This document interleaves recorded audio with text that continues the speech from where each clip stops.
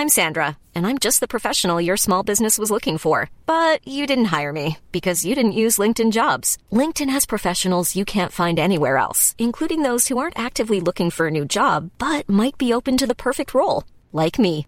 In a given month, over 70% of LinkedIn users don't visit other leading job sites. So if you're not looking on LinkedIn, you'll miss out on great candidates like Sandra. Start hiring professionals like a professional. Post your free job on linkedin.com/people today. One size fits all seemed like a good idea for clothes. Nice dress. It's a t-shirt. Until you tried it on.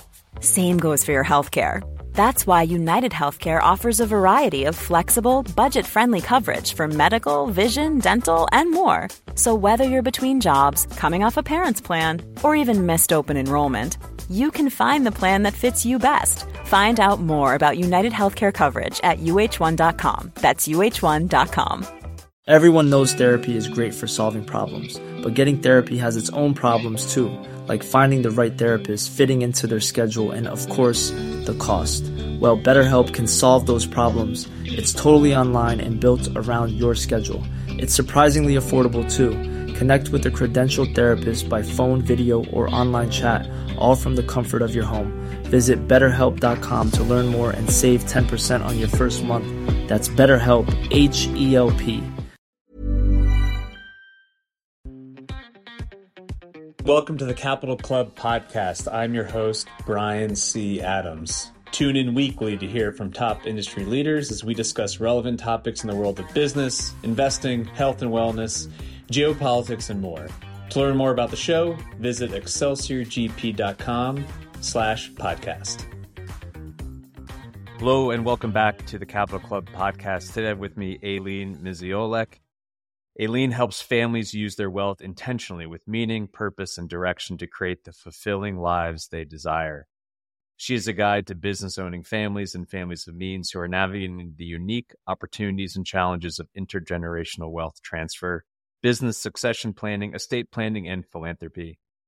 Aileen brings a multidisciplined and integrated approach to her work, including 20 years of experience in complex financial and estate planning, family systems coaching, and family business consulting. She's the co-author of Inspired Wealth, Financial Leadership for the 21st Century, and believes that all families can learn the skills to flourish at the intersection of wealth, personal well-being, and positive family relationships. She is also a consultant for the Family Business Consulting Group. Aileen, thank you so much for joining us today. It's a pleasure to be here with you. Yeah, so before we went live, you have a very diverse and deep background, and I think you made some kind of reference of the many professional lives that you've led to where you are today.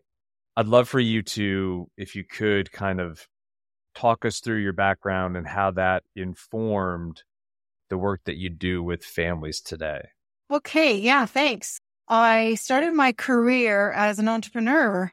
I started working at the bank when I was still at university. My mom worked at one of Canada's 5 big banks, and worked there part-time. And then when I graduated, it was the height of the Great Recession. So everybody wanted entrepreneurial skills. And it was the time that banking machines made their debut. And so many people were displaced out of their jobs in the banking world because of these machines. And so anyway, I recognize that, everybody wanted entrepreneurial skills. There's no way to do that, but prove them. So I left the bank and started my own first business, and I ran that for a couple of years, and it was successful. I sold it as a going concern. With my first business sale under my belt, I started working for the Canadian Federation of Independent Business, and so worked with them for a while and recognized I spoke with 500 families every year and recognized that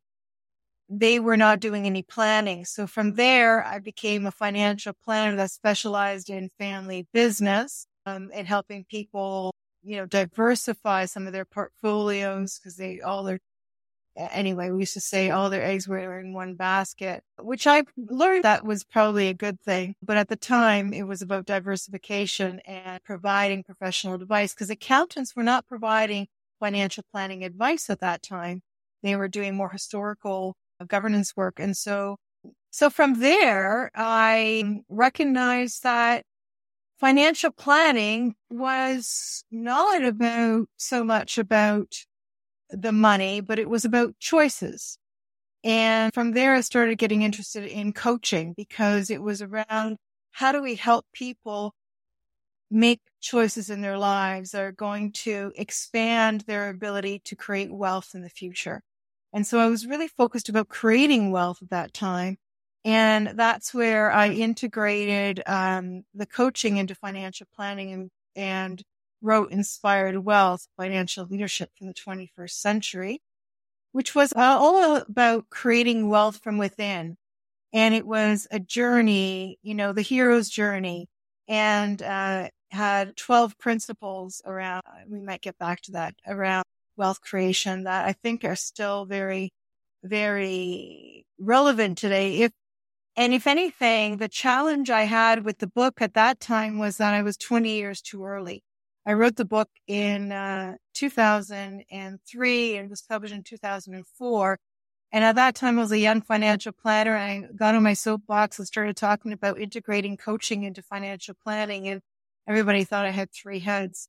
They didn't know what coaching was. And anyway, so that was early, but it was really all about creating the human capital and developing human capital so that we are able to create financial capital and sustain financial capital. And it was all about that. And as I said, it was a bit too early. But then as I was working with families, high net worth families, I recognized that, while managing wealth is one thing, most of the wealth is in the businesses that they create. And so the conversations really needed to be about making decisions together as a family and how transition was going to work and the challenges of change in family and processing that. And so from there, I became a family enterprise advisor and I started working on creating a process for integrating family business work into the wealth management processes and structures that we had for one of these, the bank that I worked with at the time. And then I realized that we needed more facilitation skills and to be able to really coach the system. And so I, from there, became an organization relationship systems coach, eventually left the bank and now work with the Family Business Consulting Group out of Chicago. I'm a family business consultant over the last 5 years, although I've been doing it since 2014. But I've been working with them for the last 5 years and integrating the systems coaching work and really focusing on strengthening relationships so that we can co-create and sustain the wealth together. That's a lot, varied and in-depth, but a cool story. And I think obviously really speaks to the work that you do today and how you're able to serve families so well. I want to go back and pull out a couple of things that you mentioned during your initial statement there. Could you maybe talk us through what systems coaching is? Sure. So a lot of people are familiar and it's very popular to coach, to be coached and to coach individuals. And very often when a family comes to me, they are excited about, well, you're a coach, so you're going to be able to coach the next generation. And here's the challenge with that. When we take somebody and we coach them up and we help them initiate change in their lives and we bring them back to a system that hasn't changed, it's very difficult for that coached up person to come back and try to shift their own system. And so what we find, and that's actually, you can think about this in the way that, when we send our kids to Harvard to get an MBA and they come back to the business and say, oh, I know exactly what needs to happen here. And they try to initiate change. It's not always integrated properly and accepted. And so instead of doing that, and so it can create more diversity even and more conflict actually in the short run. But what we do instead is we coach the whole system as a system forward. So we coach the family as a family. We coach the relationships in the system, not necessarily the individuals. And there's a place for individual coaching as well, because that personal development is a part of this, but it's also coaching the group, coaching the team, coaching the system. And you referenced something that I'd like to dig into a little bit more about, this recognition that human capital is more important in a lot of ways than the financial capital. It seems to be a development within the family business and family office world that's been a long time coming, that you can't just have, you even referenced the kind of CPAs who were just doing the tax work, backwards looking, I think was the term you used, very technical people that were working on estate planning, documenting taxes, putting together very technical legal strategies on the investment side as well. But there's this burgeoning realization that all that is great, but it's really just table stakes, because at the end of the day, these families typically blow up because they can't be in the same room together. Yeah, for sure. And so there's a lot of components to this. First of all, money itself is a symbol of value that's exchanged between people. And so really at the core of it, money is about relationships, right? It's about our relationship and how we add value to others and how they accept value from us. And we know that families are generative, love is generative, it creates things. But conflict can be destructive, and the fastest way to destroy wealth is conflict in families. And so the human capital part of this, and that means the individual's development and the ability to be in right relationship with the people around us, whether those are business partners or family members or, people in our organizations.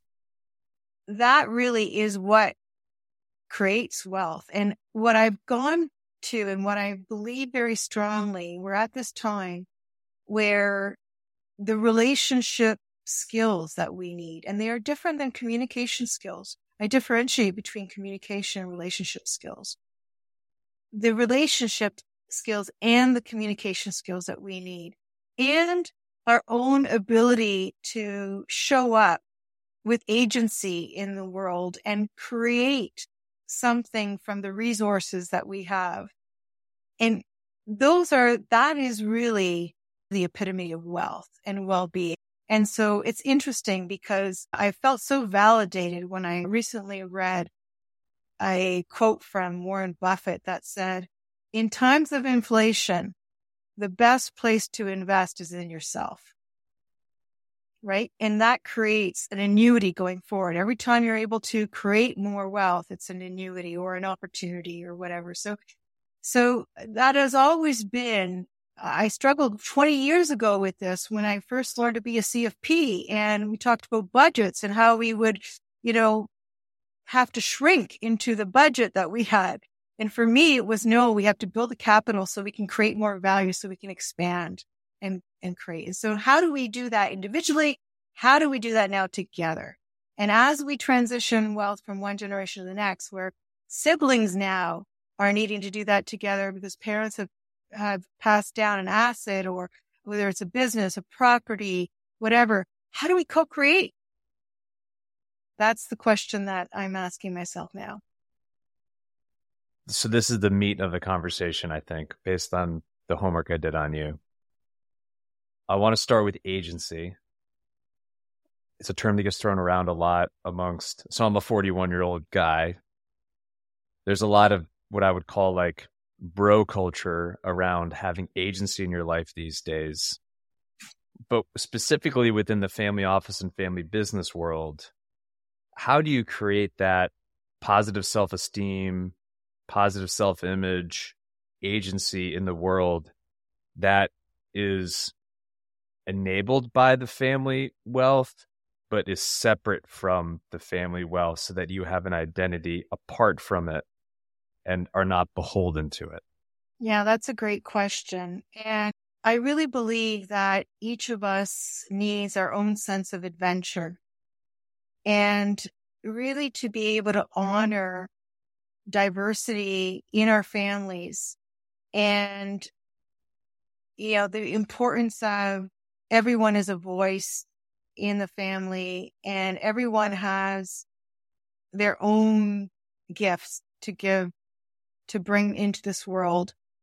I really believe that this is a journey that we can't control in one another. And I'll say something, in 2016, I lost my youngest daughter, and she went on a journey to India she was going to go into neuroscience and family counseling. And she went into India on a volunteer. She loved volunteering. She went on a volunteer vacation kind of trip. And anyway, she passed in India from bacterial meningitis very suddenly.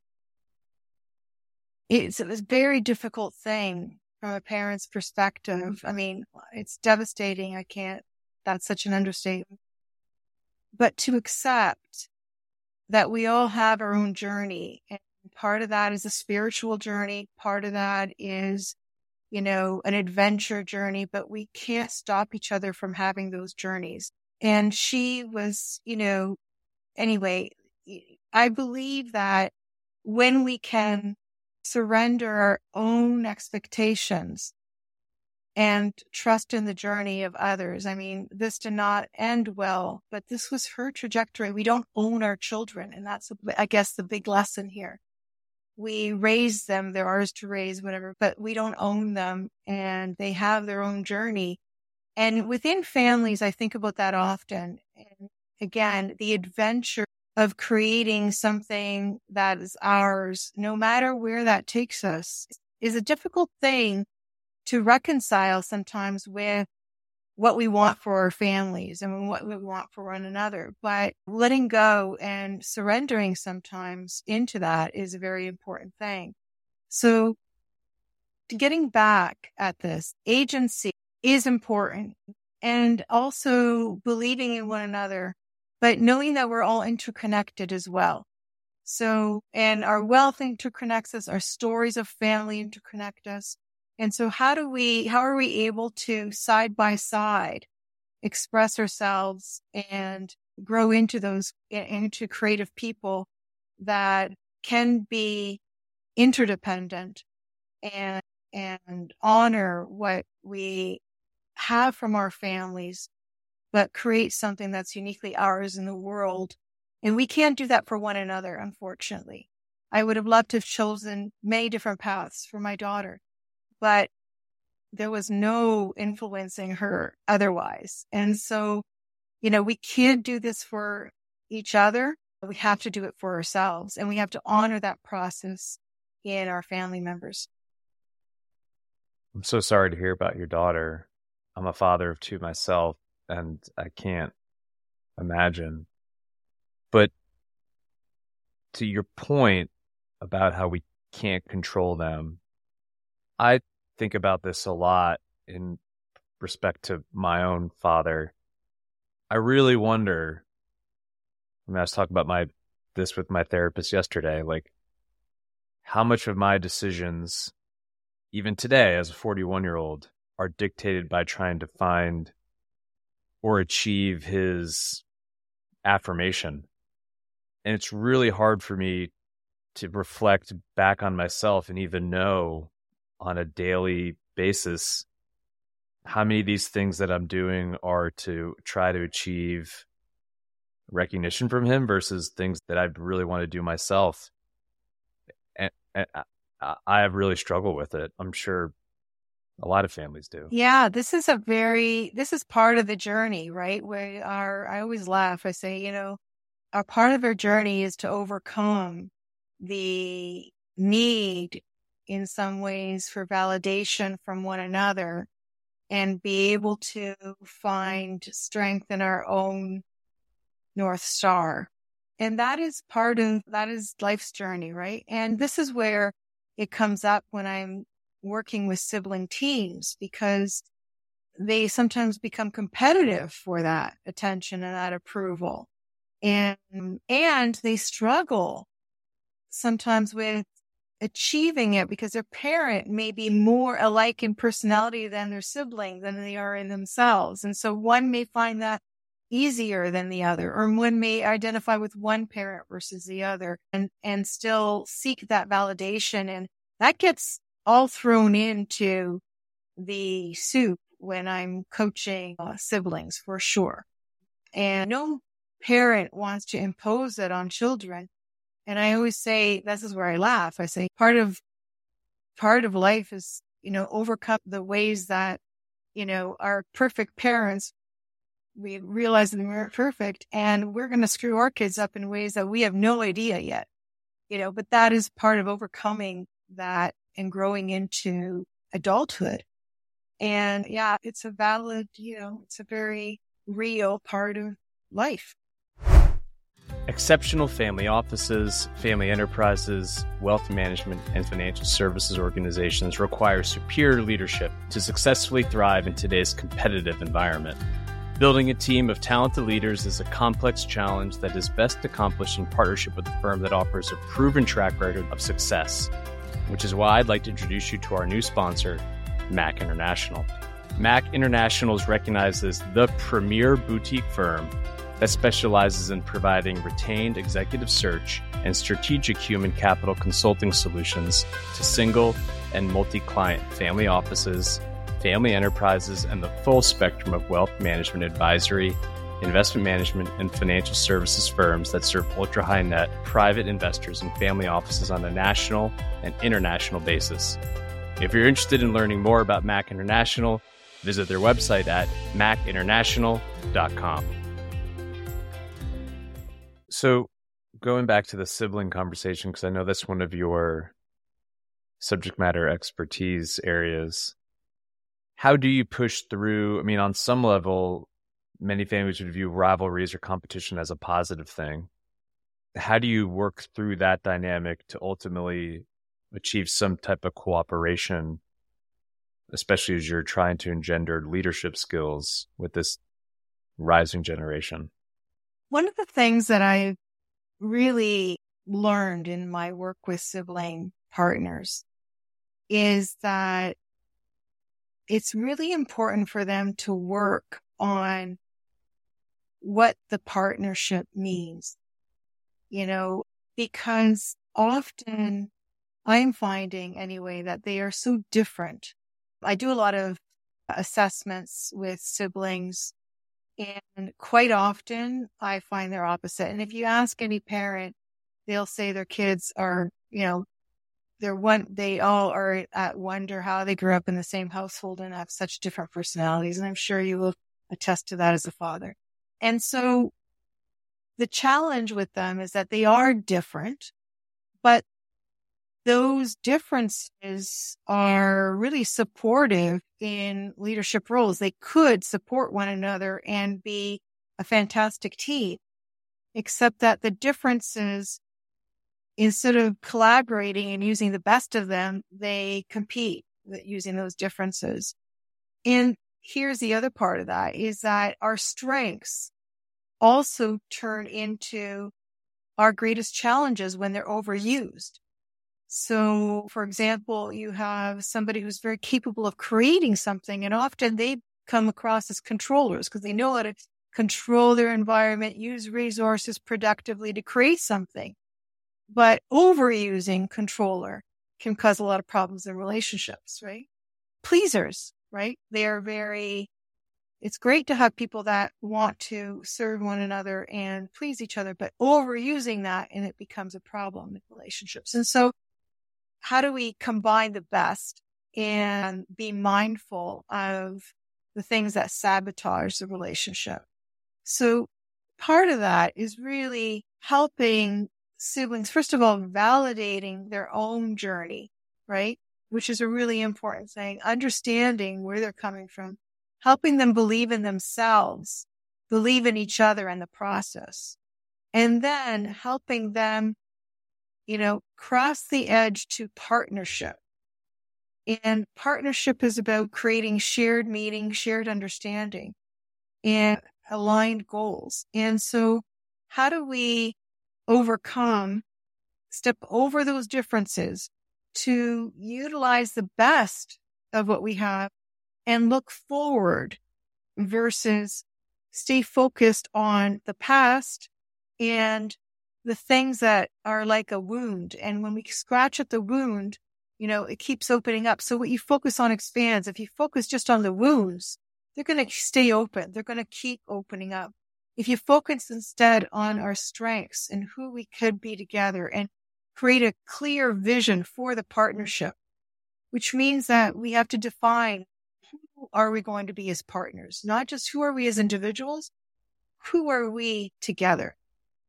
And so I find that staying focused on that and the vision, and then coaching individually to let go and surrender some things and trust each other and believe. And I can't stress this enough. I think that faith in each other and believing in a positive outcome. Whatever you believe is true. If you believe you can do it, you can. If you believe you can't, you won't. So again, letting the wounds close and going to where we actually want to go together. So self-actualization exercises, I would assume, would be a big part of it. Do you have any more? Obviously, you're discreet, and I don't want you to would be anonymous, but do you have any specific anecdotes that you might be able to share about how this has worked? Yep. Just in the last 2 days, some things that I've come up against, and that is a partnership that started with two sisters. They came to business together for a reason. They didn't want to do this alone. They trusted each other because they were opposites, and they knew they had different skill sets, which is what you need in starting a business. So that was all good. And they were okay as they were creating a vision and creating a brand and everything. But then, they started, after the business was kind of created, and they stopped thinking about growth and started looking at professionalizing the business, and they started stepping on each other's toes. And, they started kind of wanting to have the business as a reflection of their own personality, who they were and what they envisioned individually. And so that those differences, because they stopped creating together, those differences started coming more, and they started competing for the vision of the business versus collaborating as they were at the beginning. Right. And so and what we've come to terms with is that one of the challenges they had is at the very beginning, they didn't define their partnership well enough. They knew who they were as individuals. They knew they were different. They would say exactly the same thing. They did not spend enough time on the relationship, on how they were going to work together, and on what the partnership meant, and nurturing and growing the partnership. And once the business stopped needing to grow because they got to a certain level, they started to compete for the business versus collaborate together to create more business. And we know that if you're not creating, you start going backwards. And so the solution is really, the business now was not big enough for the both of them. So it's either you continue to create, or one person takes over and the other steps back in ownership or whatever. Like, they'll figure it out. But miraculously, another opportunity came by that gave them a new leg of where they can go next and continue to expand the business. And I think that is going to, with a bigger team, with more people to be responsible to. And I think that will really help their partnership, and the recognition that they have to really work on the relationship and define that now, again, redefine that now that they've done the initial build, right? They have to continue to go back and nurture that partnership. Another sibling team, two brothers. they, inherited a 5th generation business and they have all the opportunity in the world. What a great story they are. And I think they have great foundations for success. And they recognize right now the importance of focusing on who they are, not as individuals, but who they are as partners. And I think it's brilliant. And when I can come in at an early stage, it's a lot easier and less hurtful because less hurt has happened in the relationship.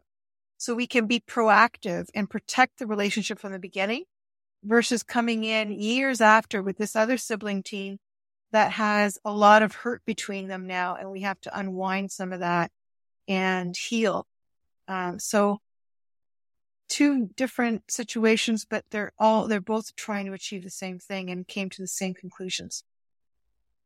And what would be the commonalities in your opinion? They're both the fact patterns that are similar. Yeah, they both showed up as opposites in strengths and in their challenges. Overusing those strengths, they trigger each other.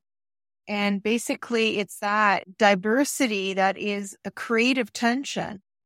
But if you don't know how to harness it and use that diversity in a way that helps them both belong and be valued in the system and help them really work together and appreciate each other's strengths and work with them. Unless we do that, the diversity between them, the differences between them really get in the way. I don't know if that answers your question, but no, it's complicated, right? I mean, I think that's not to talk your book, but I think this reinforces the fact that you need to bring in a third-party professional to help you work through these, because I had somebody just on earlier today who's a business consultant, and he talked about values that are by design or by default. Yeah. And, if you go to your default settings, you're going to get default outcomes. But if you want to design an outcome, you've got to put that work in on the front end. And it seems pretty clear to me that most of us do not have the ability to navigate these relationship dynamics ourselves clearly because there's so much dysfunction.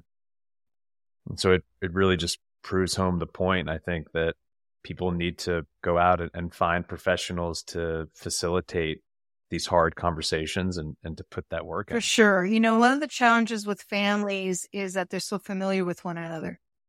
And so in communication and in relationship, they repeat the same pattern over. And they stop listening to one another because they know each other so well that they can already anticipate what the other is going to say. That sometimes creates fear. That creates a challenge in them showing up and telling the truth.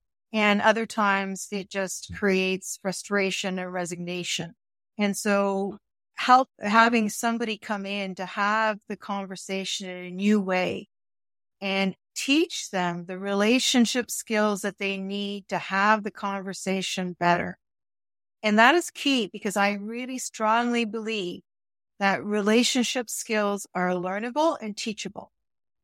And so I spend a lot of time teaching relationship skills in families so they can bust up those patterns and have conversations in a new way. I have to, supporting them by learning and helping families create a culture where they're continuously learning how to be in right relationship with one another, how to be well together, and how to stay in the discovery mode with one another versus the knowing mode. Do we have to be in the knowing or can we stay in the learning? Can we, and that to me is one of the keys and one of my greatest, first of all, believing that they can do that. I once had 5 brothers who were in such conflict that the accountant laughed at me when I started working with them. He said, Aileen, there's no way you're going to get them to align. They haven't been at a table with one another for 7 years. And so the older brother invited me to lunch and he says, Aileen, I don't know if we can do this, but if you believe we can do this, we will give it a try. And, that taught me an important lesson that, one of the ways that I bring value to families and is keep that belief and be persistent in helping them learn those skills. And I do believe that is kind of my secret sauce, maybe my persistence and my belief that they can learn. And I do the work of teaching them. Yeah, I think staying curious is a big one. It is. Because we tend to lose that as we get older in other people, especially ones that we're very close with. We feel like we know them, but we probably don't. Right. And how demoralizing is that when we tell someone that they're never going to change and grow and we've already got their number? Oh, wow. That's hard in families. And that creates a lot of conflict. That is and that's an identity conflict. It's a very deeply rooted conflict that occurs just because we fail to be curious with one another and give each other the space to grow. So maybe we'll use that as a pivot point, because you talked about how you wrote your book, but it was 20 years too early. And maybe talk about how the ways you've grown in your work, and maybe go a little bit deeper into what you meant by that statement. So, wow. Again, I wrote Inspired Well, really because as a young person who entered wealth management, I'll share with you one of my first experiences. I entered wealth management, and at that time, it was 1999, and I had what they call a wholesaler for mutual funds at the time come into my office and teach me how to sell mutual funds based on helping people see the discrepancy between where they are and where they need to go, and instill some fear in them, because fear sells. And I asked that person to leave my office. I said, I will never, ever do that. And I had already had the concept of inspired wealth in my mind because of that exact thing. So I couldn't do that. And early on, I needed a process to help people really understand their goals, because when I asked people their goals were all unanimous. I want to educate my kids. I want to retire at 55 at that time, and freedom 55, right? And I want to travel. And that was all I heard from everyone. And what I realized is that couples were not even aligned on what their goals were. They lost sight of how to create goals together because they were just busy. And, the world is fast when you have young families and whatnot. And so I wanted to create a coaching program that aligned with the financial planning process, a mindset program. How do we create the mindset that we need to make the right decisions? And so that's what Inspired Wealth was. But again, it was too early because there was no talk in 1999 of mindset and coaching. And, I was a CFP, a certified financial planner of suits with gray hair who really were not concerned about coaching and had their own ways of doing business. But, over time, I continued on this journey of trying to find solutions to real issues that people struggle with in their own development, and in the ability to create wealth and hang on to wealth. That's a real thing. And in relationships and how they're going to pass wealth from one generation to the next. And as I talk to families, one of the challenges in planning was always that I don't know how to plan. My kids, they don't get along. I'm having trouble with them myself. And so planning is a difficult thing when there's no ability to communicate in families. And so I started to think about how to do this better. What is at the root cause of the resistance to planning, or, the challenges around wealth transfer from one generation to the next. And then as I started working with wealthier and wealthier families, it became about the business. And so now, this book was 20 years too early because it really spoke to, we talked today about Wealth 3.0, about the importance of, having a positive message around wealth and creating wealth together and the importance of growing the human capital to support wealth sustainability and creation and all that.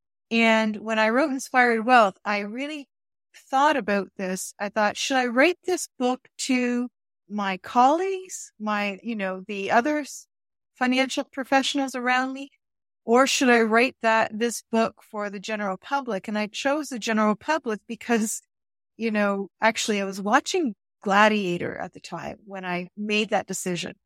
And the big lesson from Gladiator was you have to win the crowd. And so I thought you have to create the market, right?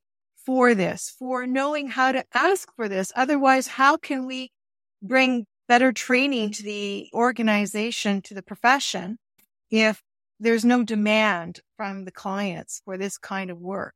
So it was always a little bit of a challenge for me. And over time, the industry has found its way there little by little. And we have an exciting time now where we're able to really, there's a critical mass now of people who understand, I guess, what I gleaned early on, but, and are seeing ways to bring this to families and make an impact. And I guess for me, it's like our training is really good, but it's just not complete. We really have to train in how to help people, not just how to be in good relationship with our clients. That's one thing, but how to help them be in better relationship with one another and how to inspire them to get to where they want to go versus, be very stuck in the fear of where they're not yet. I think that's well said. And I want to thank you for the time and for joining us today. I can tell you're a very thoughtful person with a breadth of experience, and I'm sure you're incredible when you work with families. So keep it up. I know it's really hard, but it's important. So thank you for all that you do. If people are interested in learning more about the work that you do, the services that you provide, what's the best way for them to find out more? I have a website called AileenMiziolek.com. So just my first and last name.com. And I'm also on the website for the Family Business Consulting Group, FBCG.com. Yeah, which is an incredible organization. I've had some other folks on the show. Doug Gray is a local here in Nashville, and they do great work. So definitely encourage people to check out the personal website as well as the broader organization. And please do leave us a response a rating, and let us know your favorite part of the conversation today with Aileen. A question that we ask people to come on the show: do you have a daily practice that helps bring peace to your life? I do, actually. I have two, but I'll share one that probably is not, or may not be one that other people have. But I find that my most creative time for me is when I wake up, but just before I get out of bed. So I love when I wake up and I'm still half in that dreaming mode. And I think about how I want to show up today. I think about the families that I'm working with. And then I can't tell you how often the most creative thoughts come to me at that time, and at 4 a.m, I must say, when I wake up a little earlier sometimes. But I capture that and I really pay attention at that time to what I'm thinking, because it reduces the noise. There's no noise yet. And it comes from a place of my own creativity. And I find that they're always gems. You have like a notepad by your bed? I do. I have a Remarkable by my bed, and Oh, okay. Yeah. People love those things. You're a fan. I am a fan. I use it all the time. Okay. I no longer have sticky notes everywhere. I have a Remarkable, and it works. So here's the question. Are you left-handed? I am not. Okay. Because I know a lot of lefties love the Remarkable because it, doesn't smear and that whole thing. So that's not my issue, but I love it because it keeps everything in one place. And I've got a notebook for all my ideas, and I capture them at weird times of the day. I've been wanting to get up at 4 a.m. and do an hour's work and just go back to bed. And that's most productive time And so I pay attention to that. And actually in my book, I talk about that. Sometimes we don't pay attention to the inspiration. We've got to ride the inspirational wave when we get it. Oh, believe me, I did a whole episode with somebody about how most of our suffering occurs because our body is telling us to do something and we just don't listen to it. It's like, yeah, anyways, it's a whole different conversation. But thank you so much for joining us today. It was terrific. We'll include all the links on the show notes, and I look forward to staying in touch. Thank you, Brian. It's been a pleasure. Thank you for joining us for today's conversation on the Capital Club podcast. If you enjoyed what you heard, be sure to like, rate, and leave us a review. And please follow us on your favorite streaming platform so you never miss an episode. Mom deserves the best, and there's no better place to shop for Mother's Day than Whole Foods Market. They're your destination for unbeatable savings, from premium gifts to show-stopping flowers and irresistible desserts. Start by saving 33% with Prime on all body care and candles. Then get a 15-stem bunch of tulips for just $9.99 each with Prime. Round out Mom's menu with festive rosé, irresistible berry chantilly cake, and more special treats. Come celebrate Mother's Day at Whole Foods Market. Hey, it's Paige DeSorbo from Giggly Squad. High quality fashion without the price tag. Say hello to Quince. I'm snagging high-end essentials like cozy cashmere sweaters, sleek leather jackets, fine jewelry, and so much more. With Quince being 50 to 80% less than similar brands. And they partner with factories that prioritize safe, ethical, and responsible manufacturing. I love that. Luxury quality within reach. Go to quince.com/style to get free shipping and 365-day returns on your next order. Quince.com/style. Imagine the softest sheets you've ever felt. Now imagine them getting even softer over time. That's what you'll feel with Boll & Branch's organic cotton sheets. In a recent customer survey, 96% replied that Boll & Branch sheets get softer with every wash. Start getting your best night's sleep in these sheets that get softer and softer for years to come. Try their sheets with a 30-night guarantee. Plus, get 15% off your first order at bollandbranch.com. Code BUTTERY. Exclusions apply. See site for details.